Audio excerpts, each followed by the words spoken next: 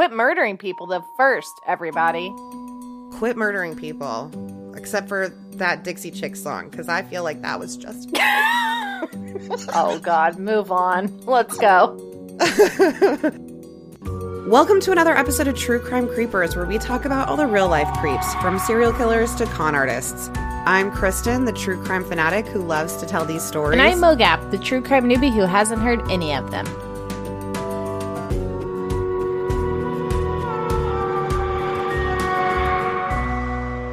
Listen, Louise now has demands because she's famous. She wants to know when her AMA is because she wants to set the record straight. So we put out on our Patreon this week. This episode was Geez Louise. It was all about Mogab's mom and the just ridiculous antics she gets into.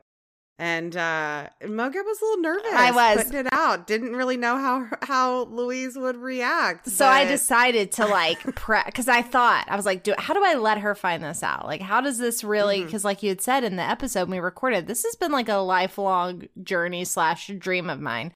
And I was like, she's gonna find out, because for the longest time she didn't know about the podcast. She thought we were on the radio, and someone out there, I'm gonna find out who you were, put the podcast app on her phone. So I was like, this is inevitable. I've already removed her from the Facebook discussion group like multiple times. Like, she has no business being in there. Everybody, like, leave her alone. So I called her and I was like, listen, I told a lot of stories about you to a lot of people. She was like, excuse me.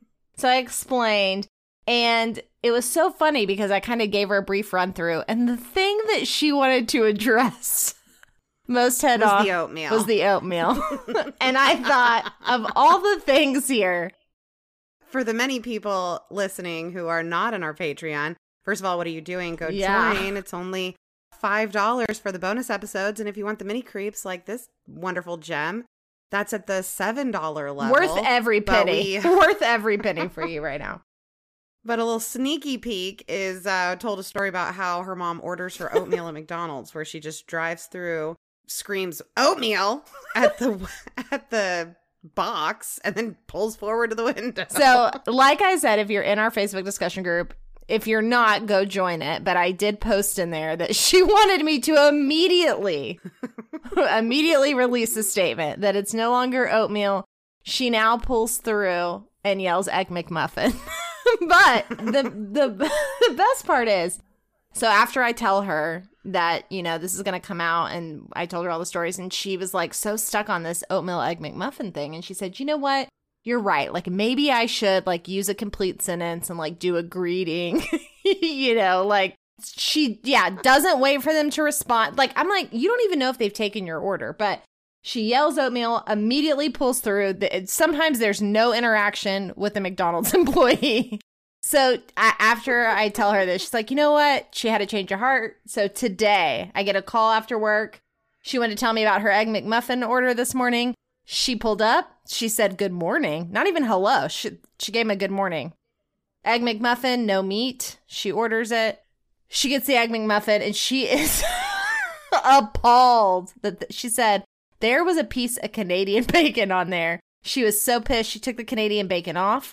She threw it, which I thought she was going to throw it at the McDonald's. So when she told me she went to throw it in the bag in the truck, I was immediately relieved, because I thought for sure she was going to throw it at the establishment.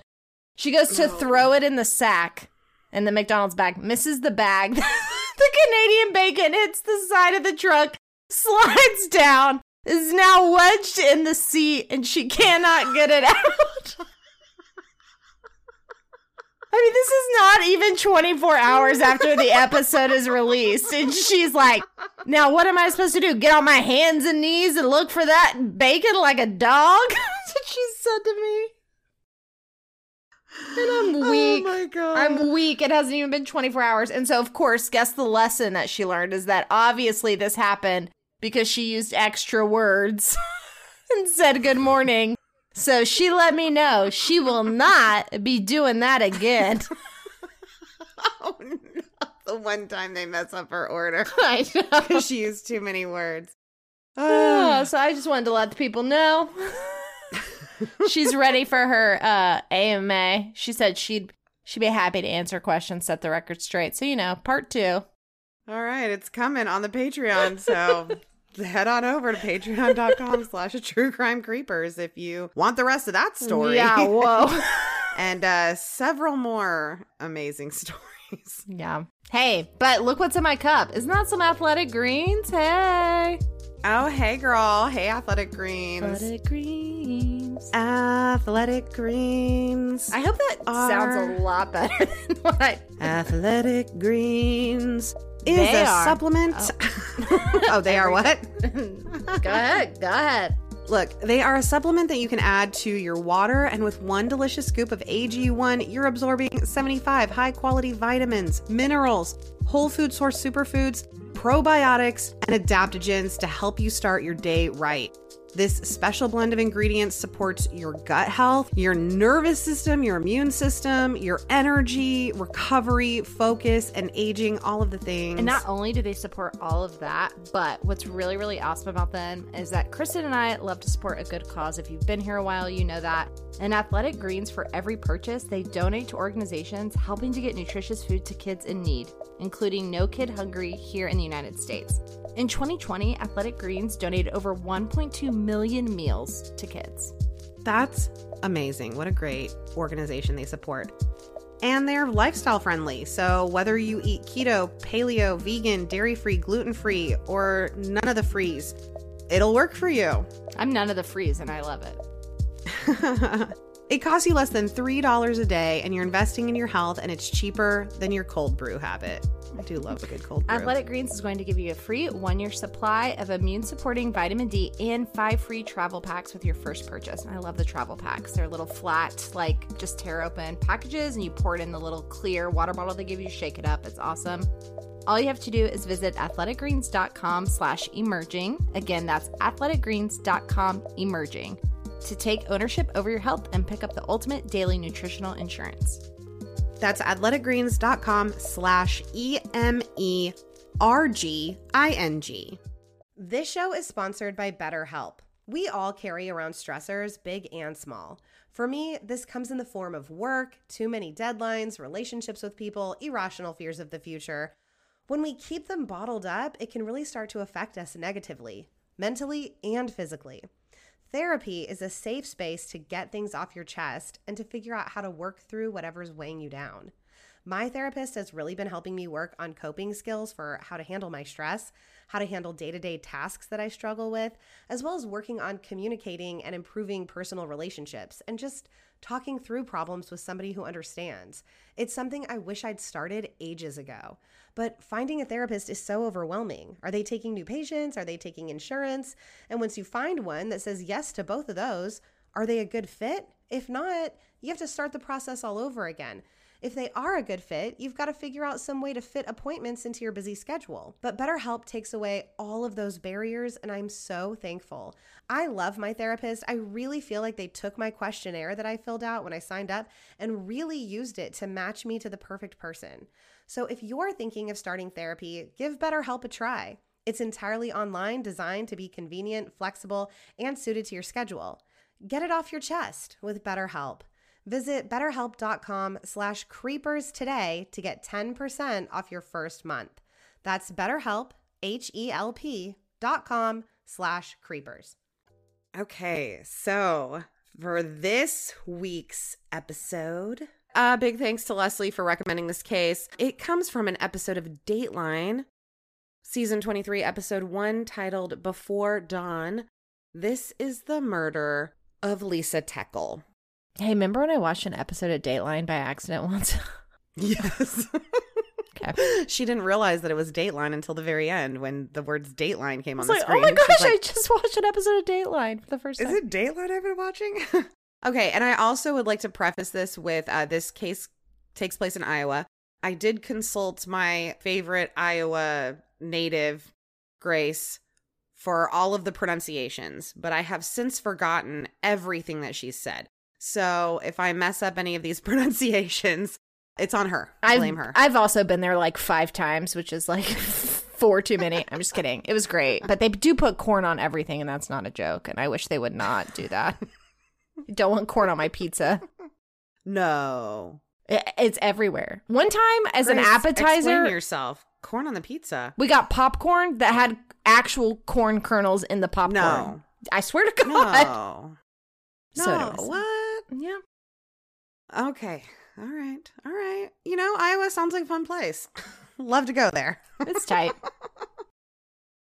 All right. So Lisa Marie Teckel grew up in Ottumwa, Iowa, which is a small town with a population around 25,000.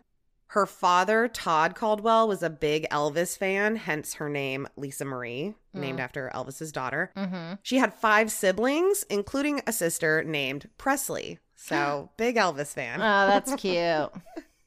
Lisa's family described her as the life of the party, the kind of person that once she started talking, she wouldn't ever stop. You know, I can't relate, obviously. Lisa was incredibly competitive.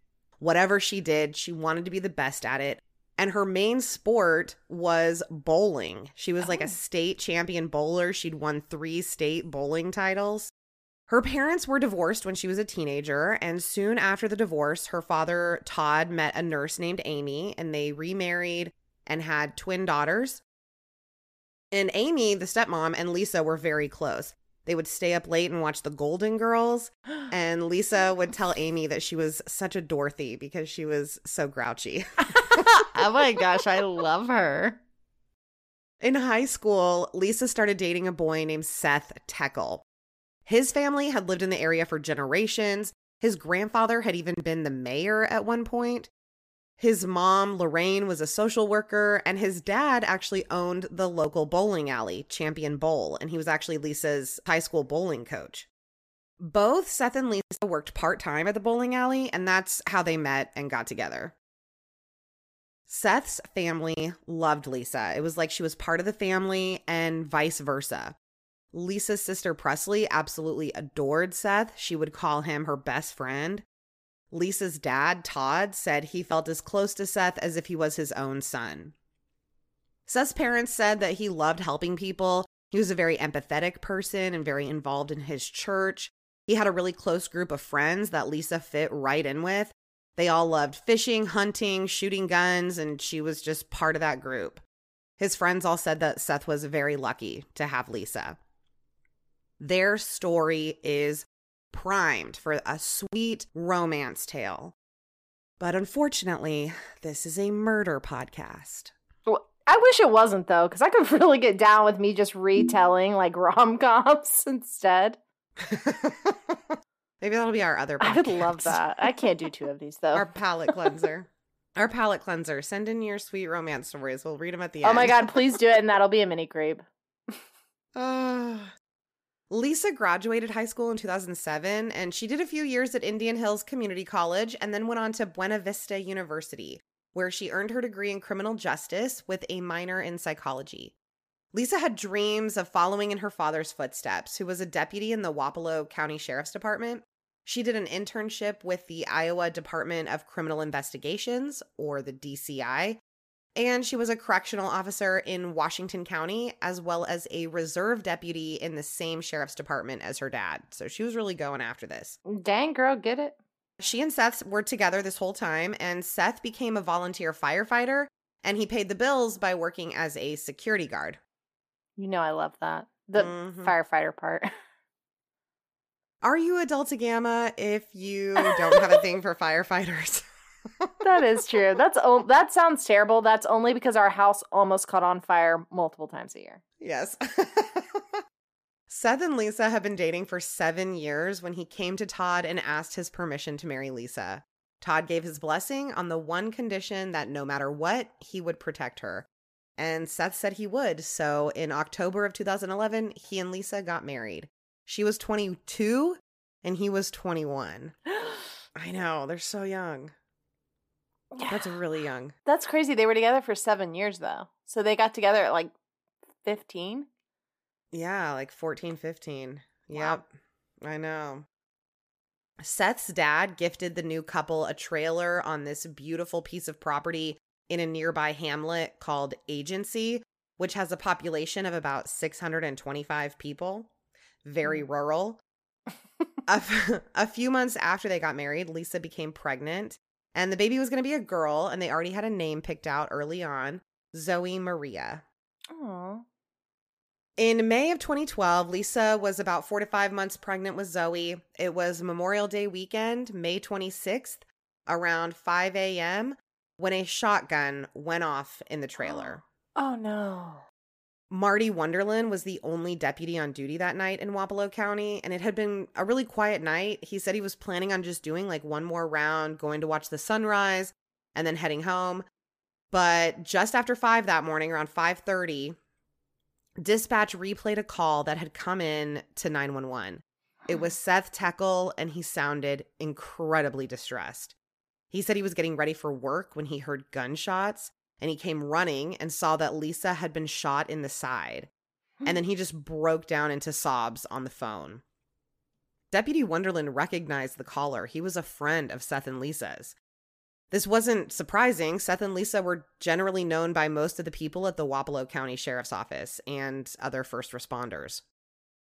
Deputy Wonderland raced over to the trailer, and he made a call to have Lisa's father, Todd, come out. And he says he regrets calling him out there because Todd just shouldn't have to live with the same images that he now has in his head of Lisa. Oh, what do you do, though? I know. And when Todd got that call, his wife, Amy, just flew out of the house, no shoes, no socks. She started doing 90 miles an hour, driving over to Seth and Lisa's. She was an ER nurse, and she was really hoping that if she could just get there, that there might be something that she could do, some way that she could help. The first person on the scene was a paramedic named Brian Bennett. When he arrived, Seth was standing on the porch talking to 911 again. He'd called them back, and he's just wearing a pair of cargo shorts. And that's the call that was relayed to Deputy Wonderland. He had called like a few minutes before, just asking for police and an ambulance. Bennett said that Seth looked panicked and hysterical. Bennett ran inside to help Lisa, and Seth stayed outside on the porch. Bennett found Lisa on her back with only her knee covered by the sheet. And at first glance, there didn't seem to be anything wrong with her. Lisa felt warm, but she didn't have a pulse. So Bennett put the automatic external defibrillator on her. Oh, yeah. But the machine advised him not to shock Lisa. It was like, do not shock, the machine said. So he took it off and started CPR. Wonderland arrived next, and he ran up to find Seth standing on the porch, doubled over at the waist, just sobbing. He ran past Seth and into the bedroom to help Bennett perform CPR. They moved Lisa to the floor, and that's when Bennett saw the blood. So up until this point, he's like, I don't know what's wrong with her. They pick her up, and they see that her body had been covering all this blood, and he now saw the bullet hole that was on the left side of her body. And Bennett told Wonderland to stop performing CPR. Lisa Teckle was dead at just 23 years old. Oh, my God. And her unborn child, Zoe Maria, died too. Wonderland went outside onto the porch where Seth was so upset he could barely speak. He was just heaving sobs. He was able to give Wonderland a quick recap of what happened. He said he was in the shower when he heard a gun go off. He jumped out of the shower, ran down the hallway, saw Lisa lying in the bedroom, grabbed his gun off the nightstand, and ran down the hallway to the front door. The door was wide open, but no one was around. So he ran back to the bedroom to find that Lisa wasn't breathing. He called 911 and then started to do CPR, but he just couldn't do it. He said he'd just frozen. Seth told Wonderland that he couldn't face Todd. He didn't know how he was going to be able to tell him that he hadn't been able to protect his daughter. I just know in my heart of hearts that Seth did not do this, but I swear to God if he did, like, I am going to come absolutely unglued. Why are you looking at me like that? There's just no way. No, because I felt the exact same way, yeah. Like, you watch him and how he's reacting, because there's, like, dash cam footage of him coming out of the house, and he's like... And the calls to 911, he just looks, I mean, he sounds so upset. I can't handle this. This also, like, really freaks me out when I'm, like, at home. Like, in the I just feel so defenseless when you're, like, I can't imagine being in the shower and hearing a gunshot. I know. Yeah, and you live alone. Woof. No, I don't. I got a roommate. Oh, yeah, girl. I got a roommate now. She's never home, but I got one. Amy arrived just after Lisa was pronounced dead, and Oh. Todd soon after. When he realized that his daughter had died, he just broke down into sobs, asking over and over, what happened? What happened? And again, this is all recorded on dash cam footage from Wonderland Squad Car, and it's so sad. Lisa's sister Presley arrived, and she tried to comfort Seth, but he was completely inconsolable. He was wandering around outside, shirtless, barefoot, just sobbing. He started punching things in anger. This was the first murder in this town in 15 years. Is that a long time? 15 years with no murder? Yeah, it doesn't feel like that long to me in a small town, no? I don't know. I wanted you to say 50. You find me a town that hasn't had a murder in 50 years and we'll talk. Right, but didn't you say there's like 600 people in this town? Oh, I think they're talking about like Wapello, not just Oh. agency. Yeah. Oh. And the question on everyone's mind was who could do this? But Seth had an answer, and Todd was certain that he was right because Seth and Lisa had an enemy. Oh, don't we always? Brian Tate, a 56-year-old Army vet and neighbor of Seth and Lisa. They had had a feud going for a couple of months, and it had been escalating. It basically started as soon as Seth and Lisa had moved into the trailer that they lived in. Seth had gone around to the neighbors to introduce himself, like right before they moved in. But Right. Brian Tate would never answer the door when he tried to introduce himself, or he'd be in his vehicle and he'd just drive away. Then, 2 months before the murder, so this is just like a few months after they moved in. Yeah. 2 months before the murder, Seth saw a dead deer on the road. And so he pulled it off the road and into this ditch. And I never really got clarification on this. I looked this up in several different places and in all the appeals documents and stuff. I don't know if that ditch was on Brian Tate's property, but I have to assume that it was. That pulling it into the ditch put it onto his property. Because later, Lisa saw the deer had been hung high up in a tree on Tate's side of the fence line. And then a little while after that, Brian Tate had put the deer carcass in Seth and Lisa's burn barrel. Ew. Seth knew that Tate was behind it, so he took the deer out of the burn barrel, threw it back onto Tate's property, and Oh my God. the war began. This poor deer. I know. Just a pawn in a feud of men. Yeah. Brian Tate made several calls to the police complaining about vandalism on his property.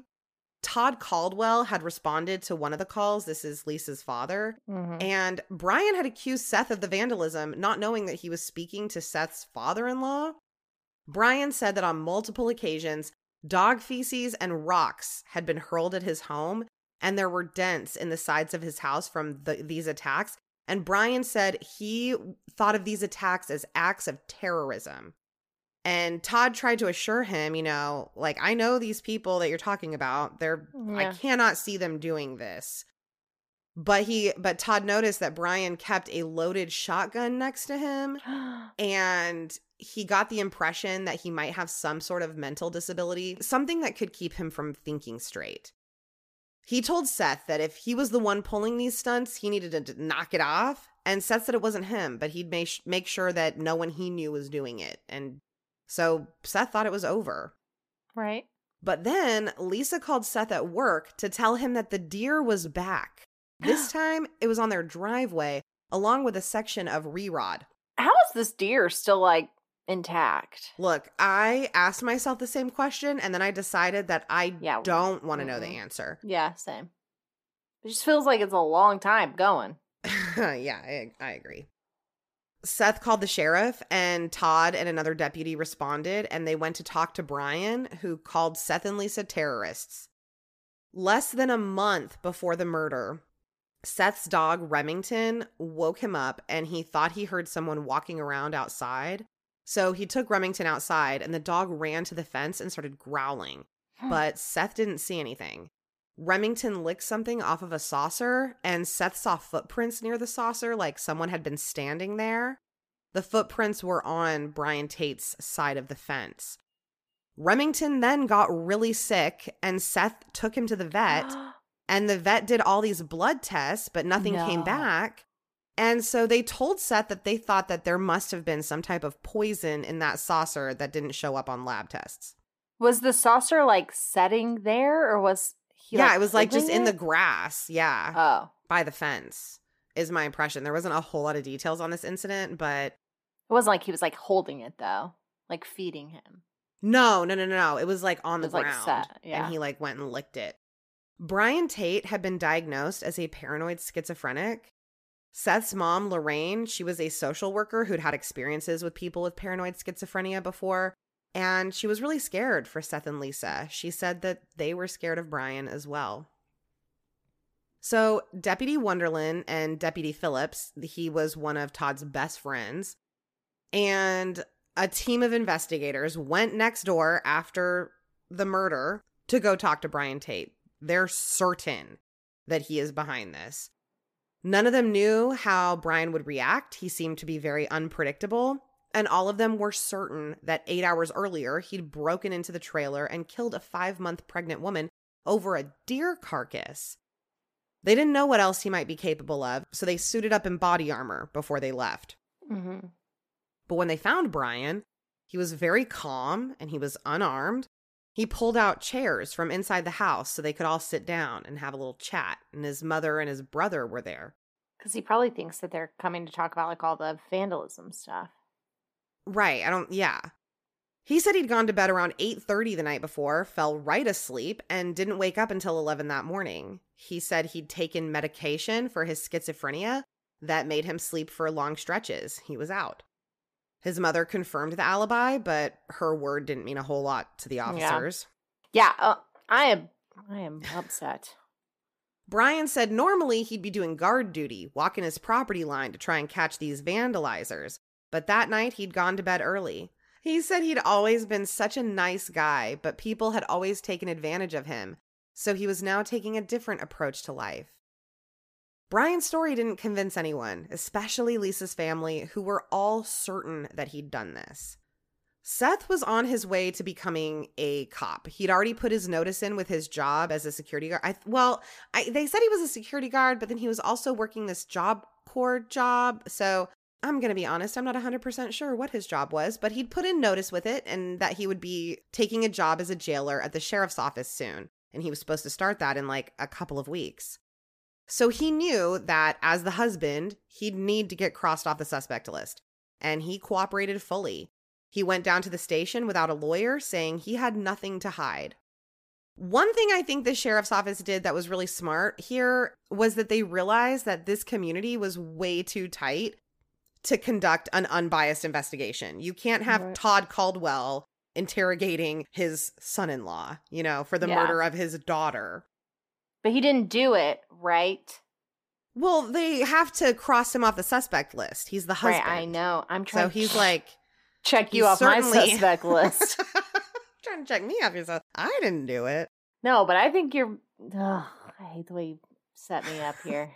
So they called in state agents from the DCI who could provide forensic research and elite interrogators while they worked with the local deputies who could provide local knowledge and manpower. So it was going to be this like team effort.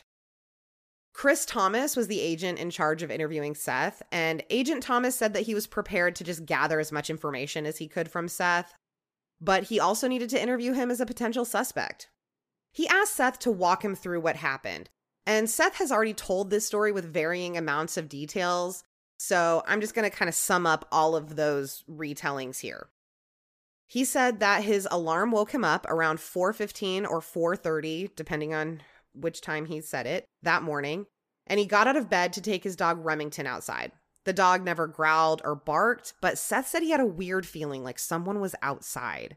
He left the dog outside to do his business, reset his alarm for 5, and laid back down in bed. When the alarm went off again, he got up, he let the dog back in, and he said he probably didn't lock the door when he let the dog back in.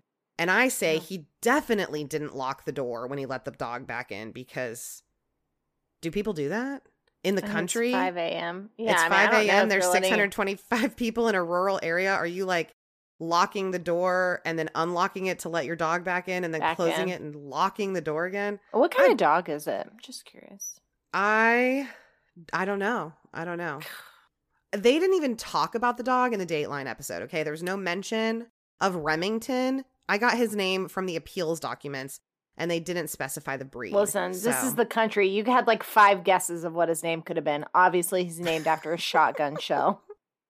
I picture him, because he's named after a Remington, I picture him as a King Charles Cocker Spaniel.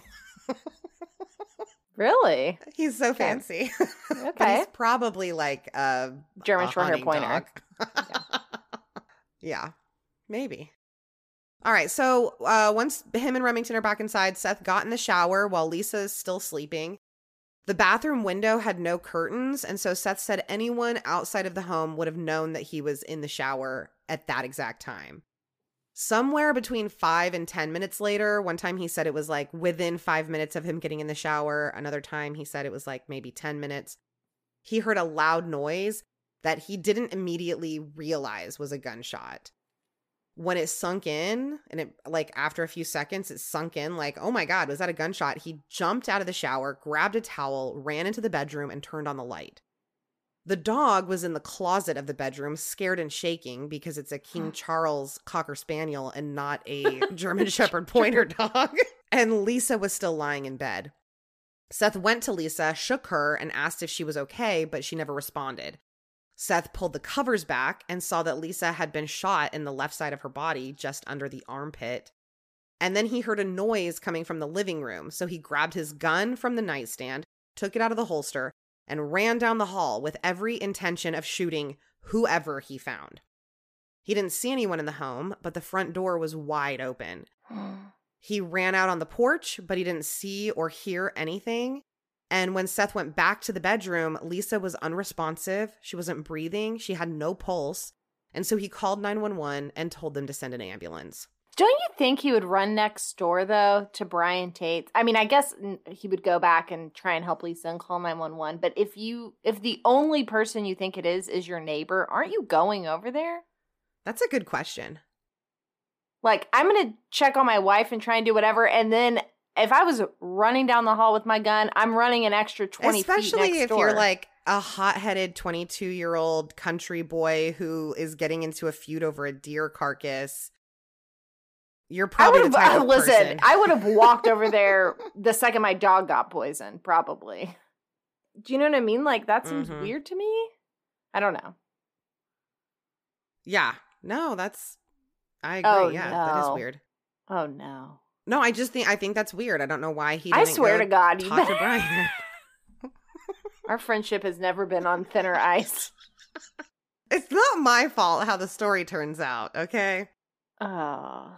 In at least one of his earlier interviews, I think it was either Bennett, the first responder, or Wonderland, he had told them that she was still breathing when he found her, but now he's saying that since every time he's told the story since then, he said that she was not breathing. During the interview, he broke down a few times. He was asking why he couldn't protect the woman that he loved. Agent Thomas asked him if he thought it was an intruder, and Seth said that's the only thing he could think of.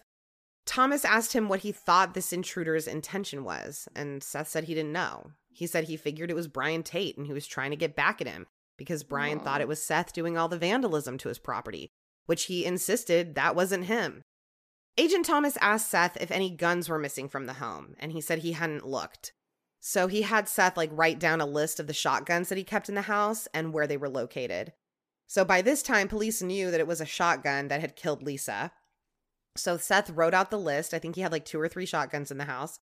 And then Agent Thomas started with the harder questions. He asked him if there were any issues in their relationship, any affairs or things like that. And without hesitation, Seth said, no, absolutely not.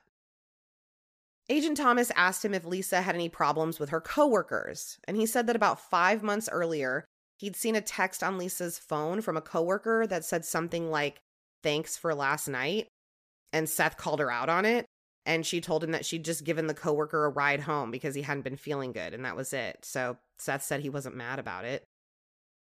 Agent Thomas asked Seth to rate how happy he and Lisa were in their marriage on a scale of 1 to 10. And Seth initially said they were a 10 that night before the shooting. Yeah, 10. A Always 10. 10. Happiest you could be.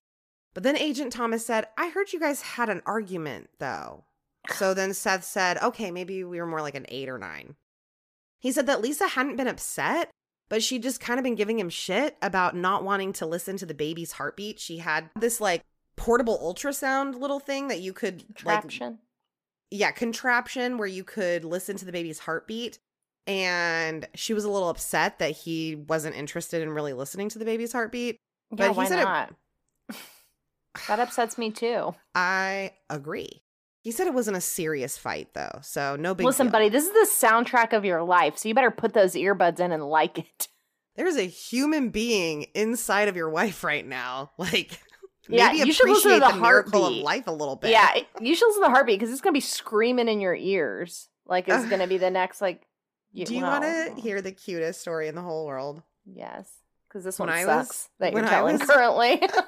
When I was in New York, I was there for my cousin's baby shower. She's due in September, so however many months that is, that's how pregnant she was. This was a few weeks ago. That would be very pregnant. Yes, and we went out to a Broadway show, and I was sitting next to her husband, and then she was sitting on the other side of him. And every now and then throughout the show, out of the corner of my eye, I just see this like action happening where she keeps like just grabbing his hand and like shoving it onto her belly because the Aw. baby was moving. It was so cute.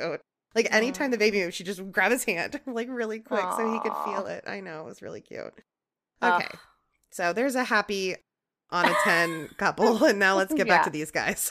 Yeah, well, While Seth is being interviewed, police are out at the trailer searching it for any sign of who the intruder could be. They checked the bathroom to see if it looked like someone had showered in there that morning, and they did find a wet towel in there to back up Seth's story that he'd been in the shower. right. But there was no sign of forced entry or any kind of struggle, and they couldn't really find any sign that anyone else had been in the house apart from some cigarette butts in the driveway and a peanut butter and jelly sandwich that was in a Ziploc baggie on the back porch that they talked about in the Dateline episode, but I couldn't find any word about this peanut butter and jelly sandwich in any of the How bizarre. in any of the appeal documents that I read. Do you think it Yes. was like an Uncrustable or like a truly like they made? No, they a had peanut butter- pictures. It was a full-on Yeah. peanut butter and jelly sandwich with the crust still on. So, yeah. While they're like searching at this trailer, a friend Yeah. of Seth's, Colton, went up to the trailer and he told deputies that he was there to pick up his puppy that Seth had been boarding for him, which I think is different than Remington. I at first I thought they were the same dog, but I think that they're two different dogs. There was There's another a lot dog. of living things in this trailer. Yeah. So the deputy started asking Colton some questions about Seth and Lisa because he was there and they're Yeah. like, hey, give us some information.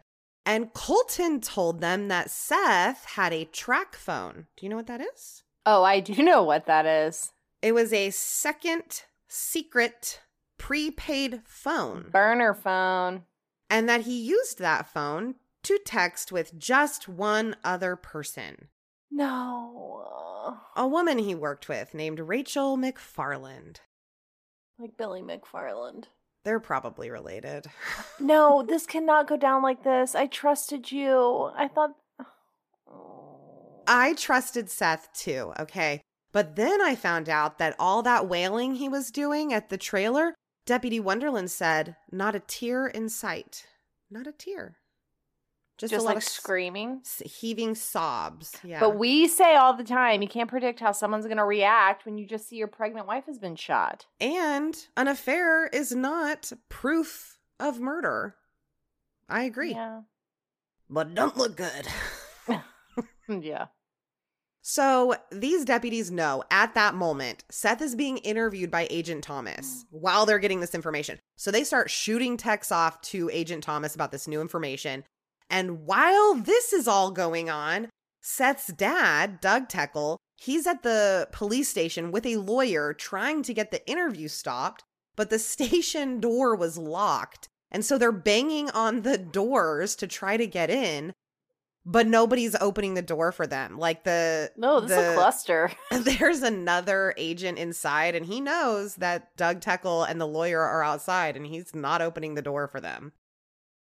But Agent Thomas had told Seth at the beginning of the interview that he was free to leave at any time, and he was an adult. with an almost fully formed frontal lobe who had made the choice to be in there without a lawyer present. He's so confident Yeah. that this Brian guy is, but I don't know. Maybe Brian did it. I don't. Yeah, I know. But y'all, seriously, I know you're trying to look innocent and cooperative and maybe don't want to spend the money because they're expensive. But if it's a murder, make sure you have a lawyer, please. Like, even if you're super, super innocent, though, like, even if, like, Yeah, if something especially happened if to you're super, you, super innocent. If you did it, I don't really care. But if you're innocent, get a lawyer. What if it's someone that you tangentially know? Like, if something happened to you, Get a lawyer. and I live in Kentucky. Get a lawyer. Get a lawyer. Because do I want you to be punished for the murder you committed? Yes. But do I want to make sure that none of your rights are violated along the way? Yes. Get a lawyer. Okay. You heard it here first. All right. Back in the interview room, Agent Thomas now knows about the secret phone connected to the secret girlfriend. But before he could even ask him about it, Seth starts offering up some information. Agent Thomas said he thinks that Seth could tell that he was getting text messages with updates and might have assumed that he'd been caught, considering there were people that knew about it. So he tells Thomas that there was this girl from work he was texting named Rachel McFarland, but they weren't dating or having an affair or anything. The texts were all very casual, just more like, hey, how's your day going? You know, they weren't sexual in nature. On your regular phone, homie. But Lisa had found out about it and asked him to stop talking to her, so he did, and everything was fine. He did not bring up the track phone.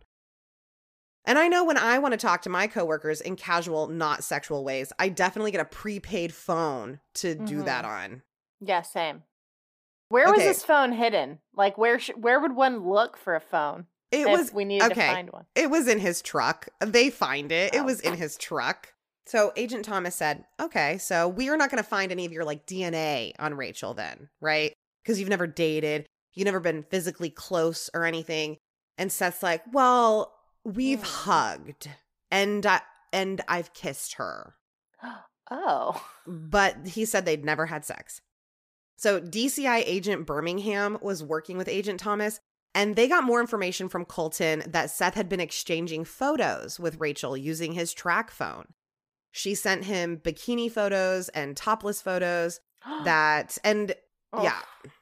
Seth had shown his friends. His friends had seen these photos. You cannot go to the trouble of having a separate phone and then be telling people. Right. And well, I'll tell you all the story about why he had that separate phone. We'll get into that.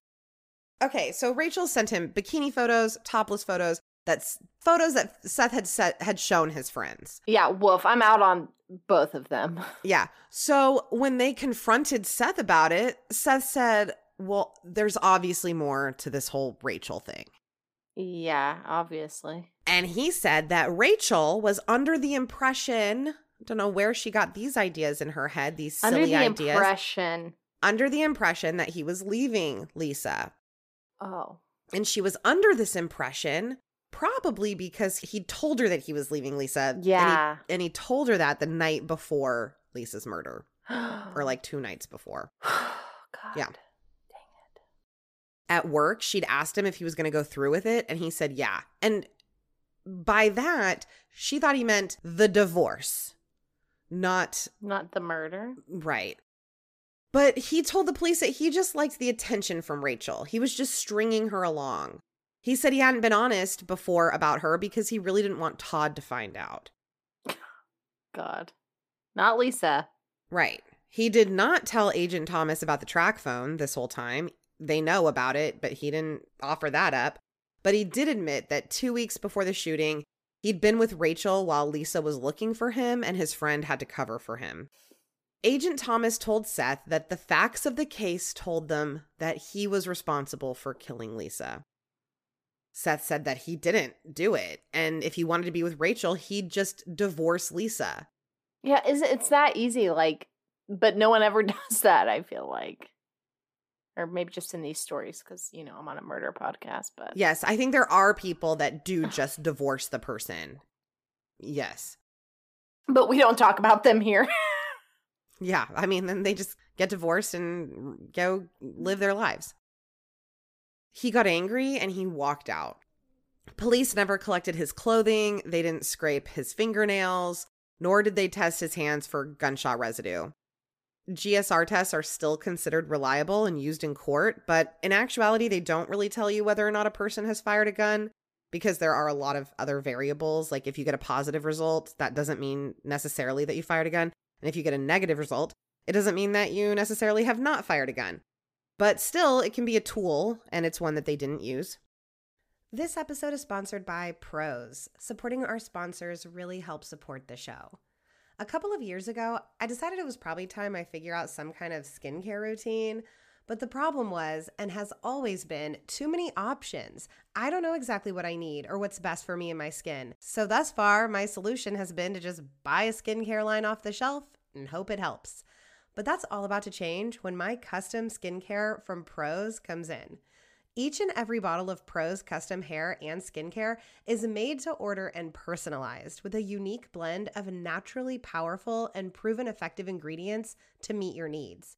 In fact, in a third-party, double-blind, dermatologist-supervised controlled clinical study, aka the gold standard in research studies, Prose proved that personalization works better than off-the-shelf alternatives. Try it for yourself and get your healthiest hair in 30 days or get your money back. Prose is so confident that you'll love your results that they're offering our listeners an exclusive trial offer so that you can see the difference custom care can make. That's 50% off your first subscription order at prose.com/creepers. That's prose.com/creepers for your free consultation and 50% off your one-of-a-kind formulas. Prose.com/creepers. The interview lasted 5 hours, and they hadn't really gotten anything out of him. All Seth had admitted to was making out with Rachel a few times. He'd insisted over and over again that he did not kill Lisa. But at the end of the day, they now had 2 good suspects that they hadn't been able to eliminate. A husband with a possible secret girlfriend, and a possibly unstable neighbor with a vendetta. Now I feel bad for this neighbor. I know. We'll get into that. Unlike the rest of his family, Todd Caldwell's faith in Seth was starting to waver. He was no longer a true believer, staunchly opposed to even the idea that Seth could do something like this. The news about Rachel McFarland had totally shaken him. But Lisa's mom, Tracy, and Lisa's sisters all told Seth that they know he didn't kill her. At the crime scene, investigators searched the 3 vehicles that were there, and they found the track phone in his truck and a handgun. They also collected 2 other cell phones from inside the bedroom.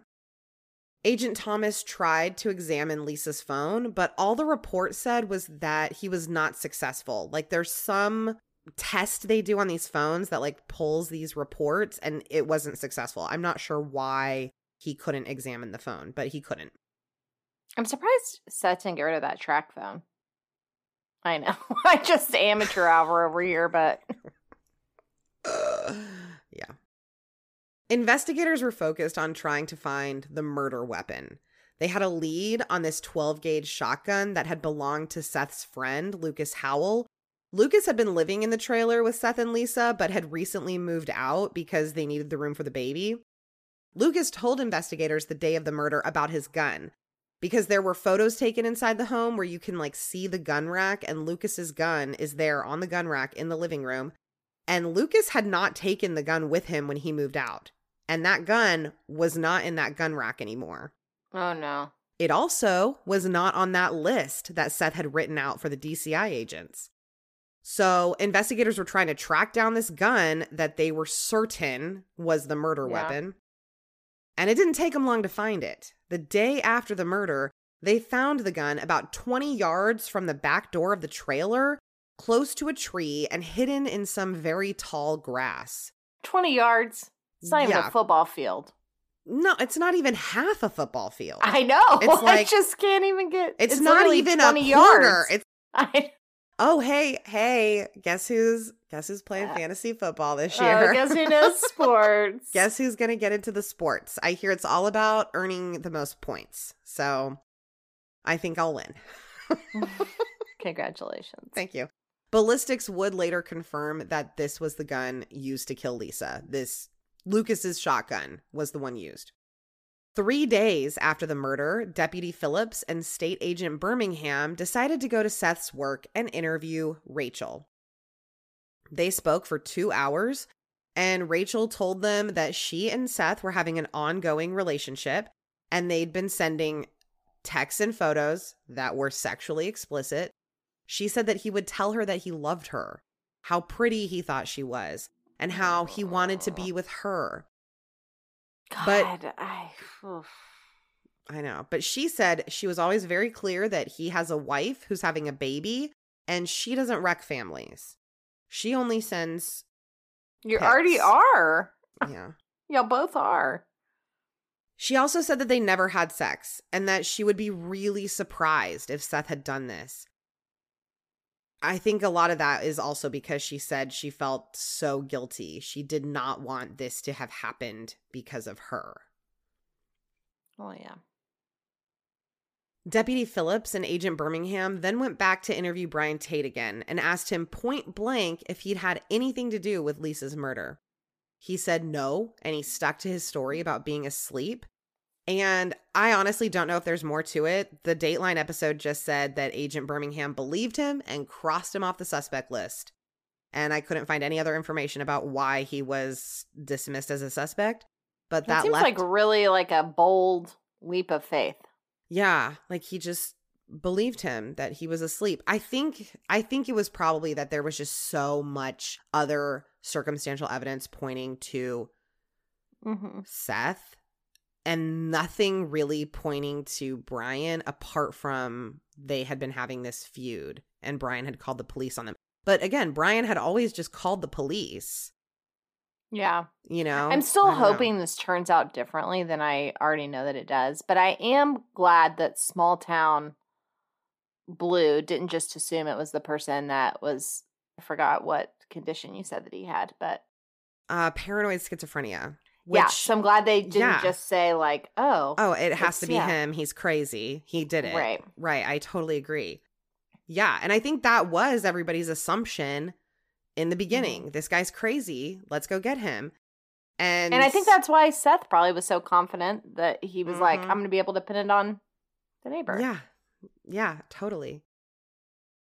And so eliminating Brian as a suspect left them with just the one suspect.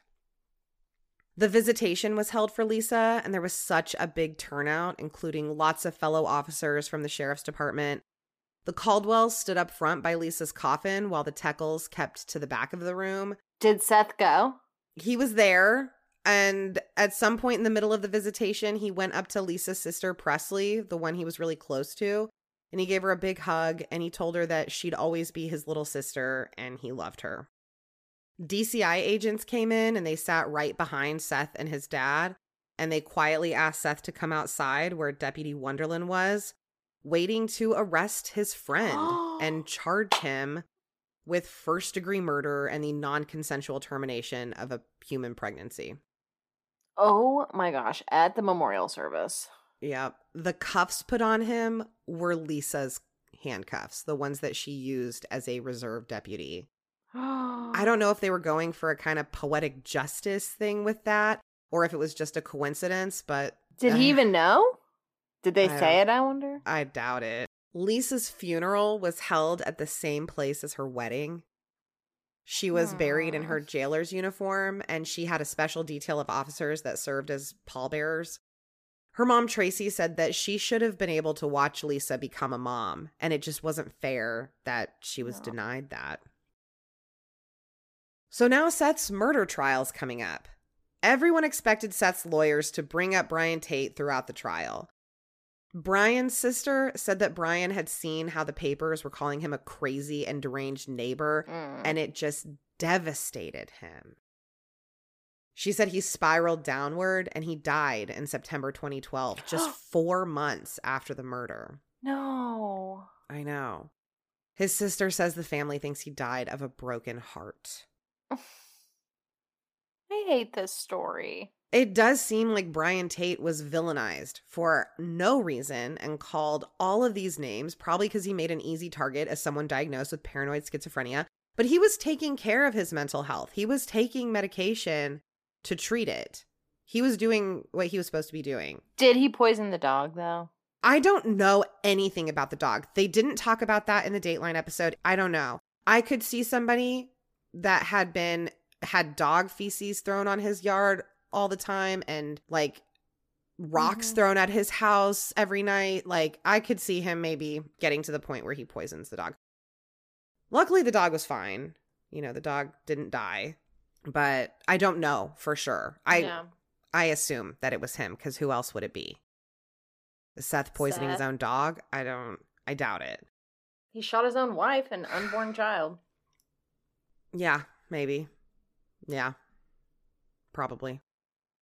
In February of 2013, Seth's trial began. The Caldwells had never wanted to believe that Seth could have committed this murder, but by the trial, even Presley had started to think that he was guilty. There just wasn't any other explanation. They couldn't see how Seth's story made any sense. Yeah. The Caldwells and Teckles should have been one big happy family. And now, because of Lisa's murder, they were divided, sitting on opposite sides of a courtroom at a murder trial. These were families that had been close for years. Todd got on the stand at the trial and he got choked up while he talked about how everyone always said how alike he and Lisa were. And he would say that she was just the best parts of him.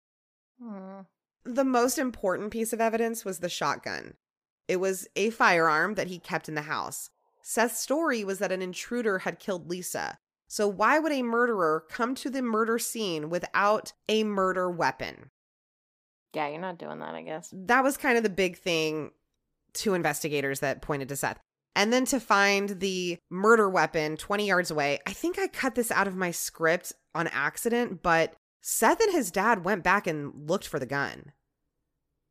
Like the police saw Seth and his dad out in that grass looking around before they found the gun, looking around for something, but then leaving before they found it. He couldn't find where they had, because the grass was so tall, he couldn't see where he'd allegedly dropped the gun.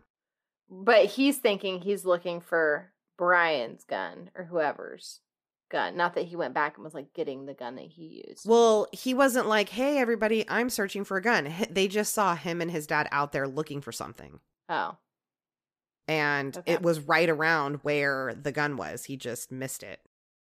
A friend, Tyler Batterson, testified that Seth tasked him with messing with his neighbor, Brian Tate. What? Seth had told him to fill a 5-gallon bucket with dog poop and dump it on Tate's property, on Brian Tate's property. Who has that much dog poop? I'm like, did they collect it over time? Or Yeah, what did they gross. do? Did they go to the, animal shelter? Yeah, I don't know. I need all your dog poop. They dumped it on Brian's blazer and on his front porch. And when they told Seth what they'd done, he laughed. The next weekend, Tyler and some friends went back out to Brian's house and threw rocks onto Brian's garage and shed roof. Seth Who are these friends? Like, you have friends that are hiding your affair, that are like bullying other people. I mean, you apparently got good friends, but they suck. Right. Yeah, I agree. Seth hadn't told them to do the rock throwing thing, but he knew that they had done it and I'm sure wasn't opposed to it. And this is what really turned Todd against Seth in the first place. Not even Rachel McFarland. It really was learning that Seth had manipulated him to believe that the neighbor was just crazy and deranged and possibly dangerous, to the point where his complaints had really been written off by police as rantings. He's calling them terrorists and stuff, but because they are little terrorists. Well, when all the while it had been him, and Seth probably knew that that's how it would go. It just showed how manipulative he is and how good at lying he is. Yeah. The state's star witness was Miss Rachel McFarland. Oh. She testified that her relationship with Seth started in December of 2011, 2 months after he got married. Oh. I know. They'd started talking on Facebook, and the messages became more and more personal and flirtatious. Oh, well, that's the problem. Facebook. In January, Rachel's live-in boyfriend, Drew Ballard, found the messages, and so Rachel stopped using Messenger, and they started sending text messages on their phones. But then Lisa found out that Seth was texting Rachel. This is the story he's telling the cops, right? Lisa found my text, and so I just stopped talking to her. No big deal. So he did stop talking to her through text on his phone. Until he got a track phone. Right. But Lisa found those, Lisa found those text messages, she called Rachel and she was really mad, and she told her to stop talking to her husband. So then they started using emails to communicate. Seth's account was created under the name Rick Jones, and the emails were spicy. Rick Jones. Mm-hmm. Rachel had sent him nude photos, but these weren't photos that she'd taken for Seth. Like, she had sent them to several different people. She has a gallery of sorts. Sure, yeah. But then Drew, her boyfriend, found the emails. And so this is when Seth decided to buy the track phone to communicate with her. Wow, I mean, they really are doing the most to stay in contact. I know. I know, like, short of like, smoke is signals. That worth it? I know. Carrier pigeons? Carrier pigeons. That's a good one. Rachel said she believed that they were in love, and sometime in February or early March, they started meeting up in person, where they'd basically just talk and make out. They kept insisting that they weren't having an affair because they weren't having sex. But y'all know you don't have to have sex to cheat, right? I mean, is that I'm define the parameters for your own relationship, but I'm sure Lisa would have considered this an affair.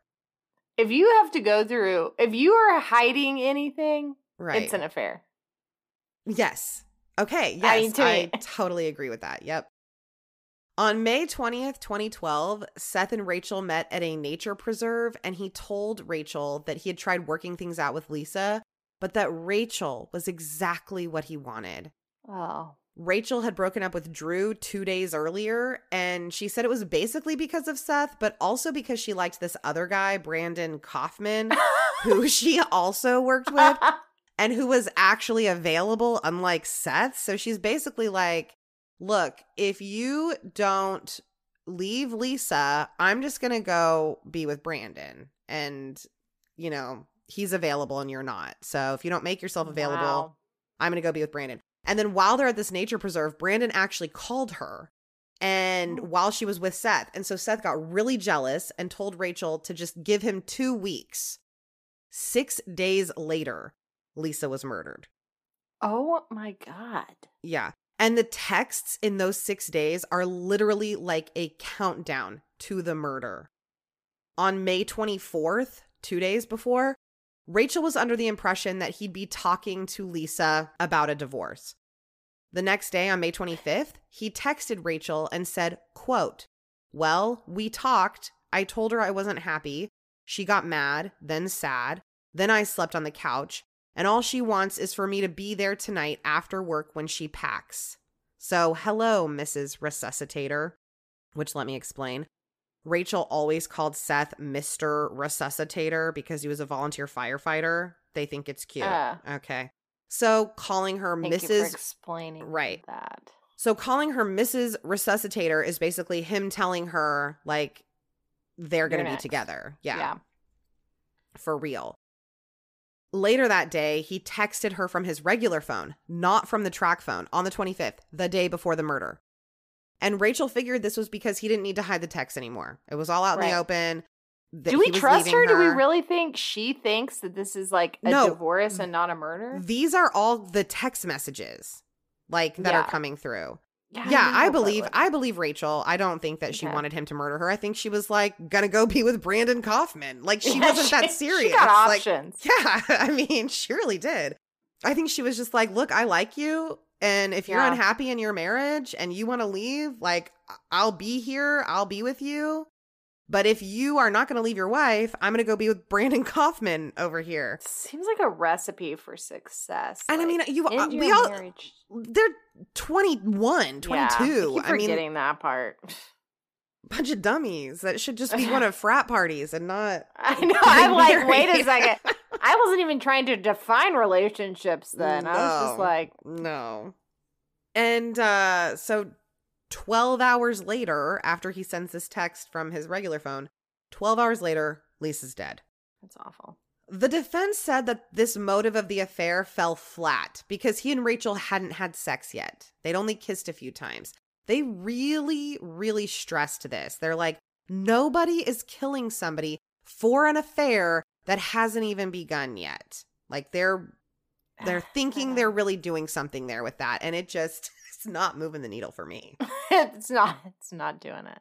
The defense used Brian Tate's mental illness to show that he was not harmless and used Todd's summary report, Todd Caldwell, her father, Todd's summary report from that day that he interviewed Brian to prove it. Yeah. Because in the report, Todd had advised deputies to use extreme caution if they had to respond to a call at Brian's house. And this is because he is under the impression that this guy's mentally unstable. He's calling his son-in-law a terrorist and throwing deer carcasses on his property. He knows that he has a mental disability. And he's sitting there with a loaded shotgun. He knows he has a gun. Yeah, he's sitting there with the loaded shotgun kept next to him. So he's like, if you respond to this property, he has a weapon. Be cautious. And he's writing that report with limited information. He doesn't know that it's Seth vandalizing Brian's property. He thinks it's not. I think Seth is shady. Yeah, I think Todd thought for sure that Seth wasn't doing it. Yeah. And Brian was crazy. Yeah. Why would you assume that? Why would you assume Seth is doing it if all you know is that they're just married and expecting a kid? You have no idea the other stuff. Right. The defense's story was that Brian Tate had broken into the Teckles home, taken the shotgun off the wall, happened to take the one shotgun that doesn't belong to Seth too, by the way. Mm-hmm. The one shotgun that he happened to leave off that list. Yeah. Like that's didn't the bring one his own over. Didn't bring his own shotgun that he owns. Didn't bring that over. Took the one shotgun that Seth left off the list and does not belong to him. Shot Lisa for revenge on Seth for all the vandalism. Then dropped that peanut butter and jelly sandwich that was inside that Ziploc bag. Dropped that on the back porch. That was his snack for later. And this became key evidence to support the defense's claim. Because they said that if the sandwich had been there overnight, animals definitely would have gotten to it. But because it was still there intact the next morning, it must have been brought over by the killer. Animals ain't worried about this peanut butter and jelly. We got deer carcasses going back and forth. Spent 20 minutes talking about this sandwich on the stand. And you're so right. It's a sandwich. They've got a deer carcass that hasn't been consumed by animals overnight. But you think they're going after this peanut butter sandwich? It's a plastic bag. Seth's defense attorney said that this sandwich was the most compelling piece of evidence. I hate it here. I don't know about you. I'm not super compelled by it. Maybe I'm just not seeing the full picture. My favorite quote of yours, we used to do those quote tiles on Instagram. Yeah, uh-huh. I want yours to be, them not doing it ain't doing it for me. I don't remember that. When did I say that? Just then when you were talking about, like, they keep saying that they're not having sex. Oh, them not doing it ain't doing it for me. Did I say that? Put it in a quote. That's or funny. Something, not moving the needle. It's not, I don't know. Oh, I said it's not moving the needle for me, but them not doing it ain't doing it for me. That's way better. It ain't doing it for me. It ain't. Oh, fucking peanut butter jelly. The jury deliberated and deliberated and deliberated and could not agree. One holdout juror in particular was responsible for the stalemate. During the deliberations, he started pounding on the door saying he wanted out. Was this in town or did they go somewhere else? This was in town. Oh. Yeah. The jury deliberated for 3 days, but in the end, the trial ended in a mistrial when the jury could not reach a verdict. The jury was polled and they were 10-2 for a conviction, so 2 for not guilty. So prosecutors decided to retry the case. The venue was changed this time to Mount Pleasant, which was tough on the Caldwells, who now had to make the commute out. And also the layout of the courtroom meant that the family had to sit directly behind Seth. Yeah.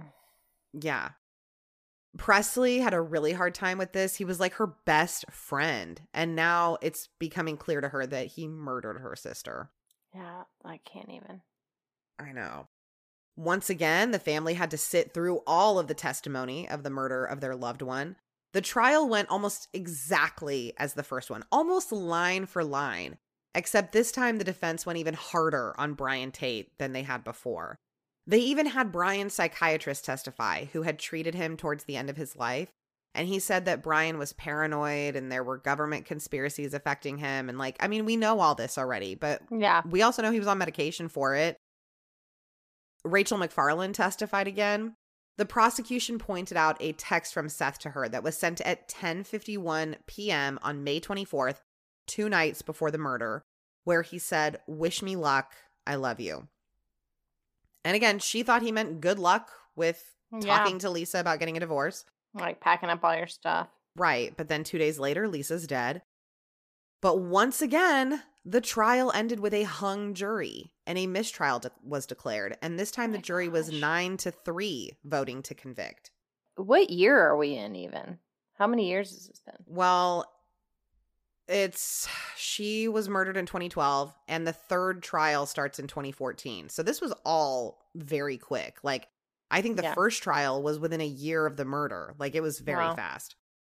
It's so, I always wonder how people think this is going to end when it's like, okay, so now you've murdered your wife and your unborn child, so you're not with them. Your mistress is testifying against you, so you don't have her. Mm-hmm. You're going to go to prison for life. Mm-hmm. Right. Like, what was the point here? Right. It's just, it's never working out for you the way you want it. There are very rare. I've read stories, and I'm sure there probably are people that we just have never heard of. I've read stories of people that got away with murder because there just wasn't the evidence to prove it, but it's like, we all kind of know that they did it. They're not leading great lives. Like, things are not good for them. They're not, like, you know what I mean? Yeah, O.J. Simpson's the only one. He started a Twitter account, and it's things terrible. Aren't great for him. Yeah. You know, he used to be very famous for good things. Like, people admired him. You know, things aren't great for him. And he still had to go to jail. Pay your taxes. In July of 2014, Seth's third trial began. And this time it was held in Davenport, 3 hours from Ottumwa. Mm-hmm. The prosecution was feeling really good. 19 out of 24 jurors had voted to convict. And they were sure that they could get all 12 this time. Seth brought on a new defense team who decided to make some tweaks to their defense. They decided that instead of focusing on Rachel as a motive and Brian Tate as a potential alternate suspect, they would just focus their entire defense on the sloppy work done by law enforcement. They wanted to try to say that the police had not investigated this properly, that they hadn't looked into, maybe there's somebody else they hadn't looked into. There was no DNA, no fingerprints, no confession connecting Seth to the murder. Right. And they claimed that the entire investigation was just botched.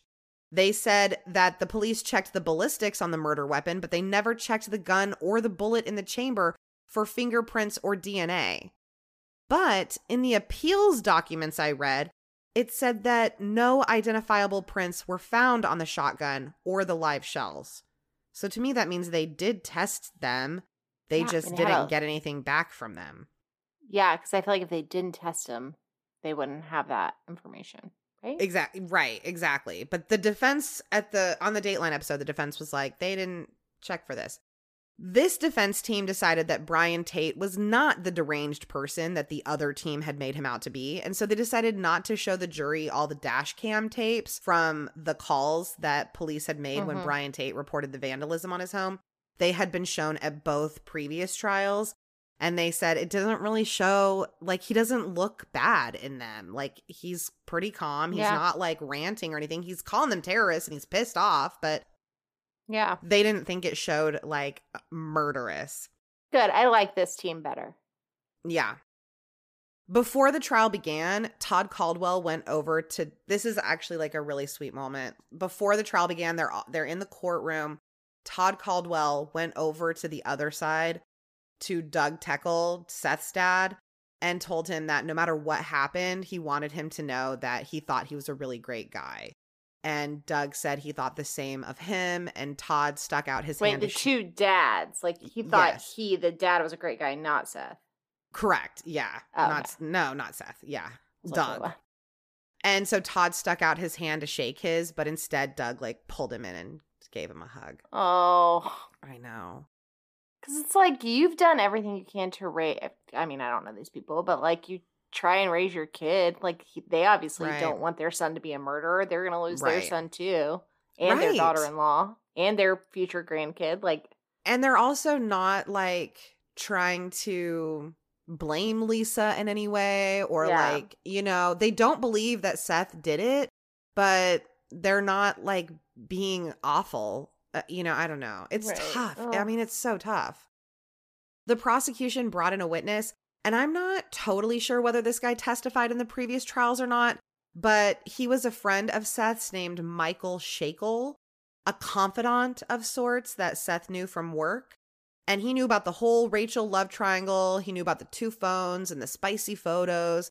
And he told Seth that he either needed to end things with Rachel or end things with Lisa.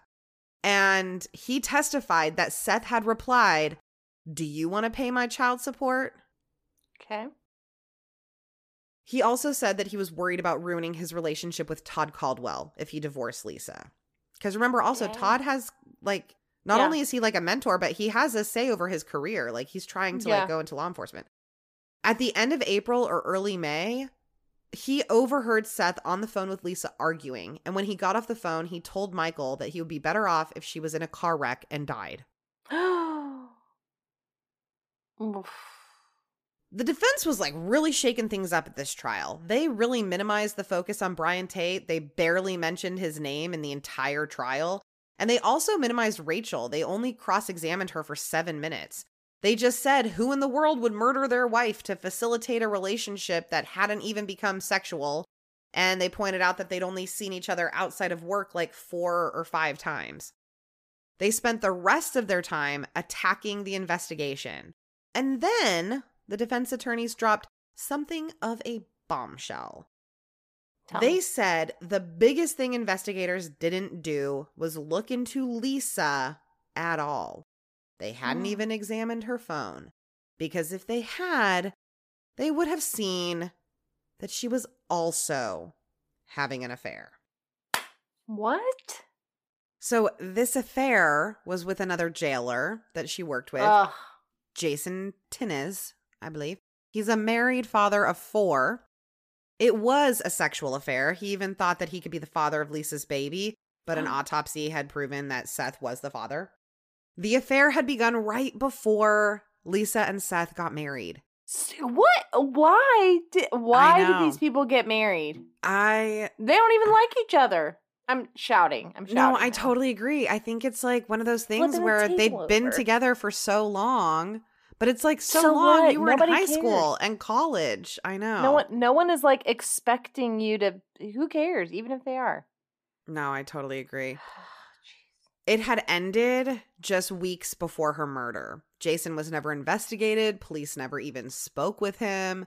But Jason had an alibi, his wife, who testified that he was sleeping with her at their house all night on the night of the murder. Well, thank goodness for that, I guess.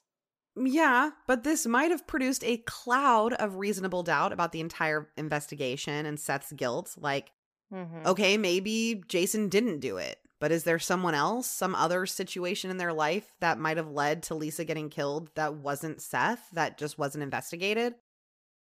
But on July 24th, 2014, after 2 days of deliberation, the jury found Seth guilty of murder. That is not how I thought this story was ending at all. I know. Me either. When I was watching this Dateline episode, it was like twists and turns. I really thought Seth was for sure innocent. Yeah. You know, until you get to a certain point, and then you're like, oh my God. Ugh. Seth showed absolutely no emotion when the verdict was read. His expression didn't change one bit when the verdict was read. Tracy, Lisa's mother, walked across the aisle to hug Seth's mom, Lorraine, and Todd walked over to hug Doug. Doug and Lorraine do not believe that Seth is guilty. And Todd says, in this situation, everyone is a loser and nobody wins. And Brian Tate's sister says that she hopes Seth rots in prison. I mean, they lost too, the Yeah. Tates. Yeah. Does he ever admit that he did it? Is he still That sticking he by the killed story? her? As far as I know, no. He's still going through the appeals process and stuff. Yeah, I think. Seth's sentencing hearing was held in September of 2014, and at it, Todd spoke directly to Seth. He told him that Seth knew how close he and Lisa were, and he knew Seth knew exactly what he was taking from him when he killed her. Seth again showed no emotion. Presley also spoke, and she looked directly at him when she told him, I am no longer your sister, and I no longer love you. And he received life in prison without parole. Todd designed Lisa's headstone himself from a sketch that he made, and it's like very full of meaning and just really sweet and special. And that's the murder of Lisa Teckle. This is the second least favorite story you've told me. Number one. Do you know what it is? What's number one? Tanya Head. Number two is this one. That bitch. Tanya Head will live in infamy in my mind. That's going to be like a core memory for me, is like hearing that story. And also, people, I'm not kidding. If you have cute how you met stories, this was not one of them at all. I could use a palate cleanser here. One that doesn't end in murder. Yeah, would be preferable. I just had to write Russell and I's for our wedding website. And that's like kind of a lot of pressure because everyone thinks their story is cute. You know what I mean? Yeah, that's true. But your story like is everyone's really kind of like, so. Yeah, I kind of think I was like, maybe I'm going to hide that page of the website. Like, I don't really know that needs to be like, just live out there. No, I read those on the wedding website. Me too. I do too. But then I thought, read. is this obnoxious? I couldn't tell. No, it's your wedding. If there's ever a time to be obnoxious, this is it. Be obnoxious. Well, do we have any shout outs? I'm sure we do. I feel sorry for the people that have to be associated with this sorry loser on this episode. Shout out time. I love shout out time. Shout out time. Me too. It's my favorite time. Oh my God. Can I please do the first one? Yes. Please do. Major shouts to Tawanda. I feel like there's a story there. It's from Fried Green Tomatoes.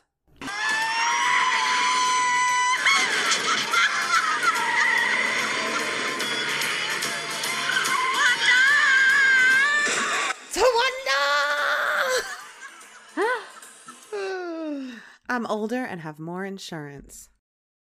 Sounds like you know. Major thanks, Tawanda. That was fun. Tawanda, thank you. Thank you so much. Our next famous adjacent is Hannah J. Lynn. I like Hannah J. Lynn. That's a beautiful name. Beautiful. Thank you so much. Major shouts. Famous adjacent. Major shouts to Amy Geisy. Oh, I like that. That's not how I would have pronounced that at all. Right. That's why we have the pronunciation guide. And that was great, Amy Geisy. I am very excited for this next one because we get the shout out. It says, shout out to you two. I don't need a shout out. You girls are doing an amazing job. So fun to listen to. You two make me laugh all the time. Oh, thanks. Is that not the sweetest? That was very sweet. I want to shout you out, but I don't because maybe you don't want us to use your name. But you know who you are. We're shouting you out in spirit. Thank you so much. We love you. Thanks for the support. We should end on that high note. We do have more shout outs, but we should end there. Yes, and we will be back next week with some more shout outs. Thank you so much for listening. Follow us on social media. We're at CreepersPod on Instagram. We've got that awesome discussion group going on Facebook, the True Crime Creepers discussion group. Yeah, y'all quit adding my mama to that. And Mogab sometimes on Twitter at CreepersPod. So go follow us there. Sign up on our Patreon if you want some bonus content. Patreon.com/TrueCrimeCreepers. And tune in next time when I'll tell Mogab another wild, terrible story. I really like the bit of me only being on Twitter occasionally. It makes me not, I probably could get it together, but it's not worth it. It's part of our brand. Okay. Yeah. Bye, peeps and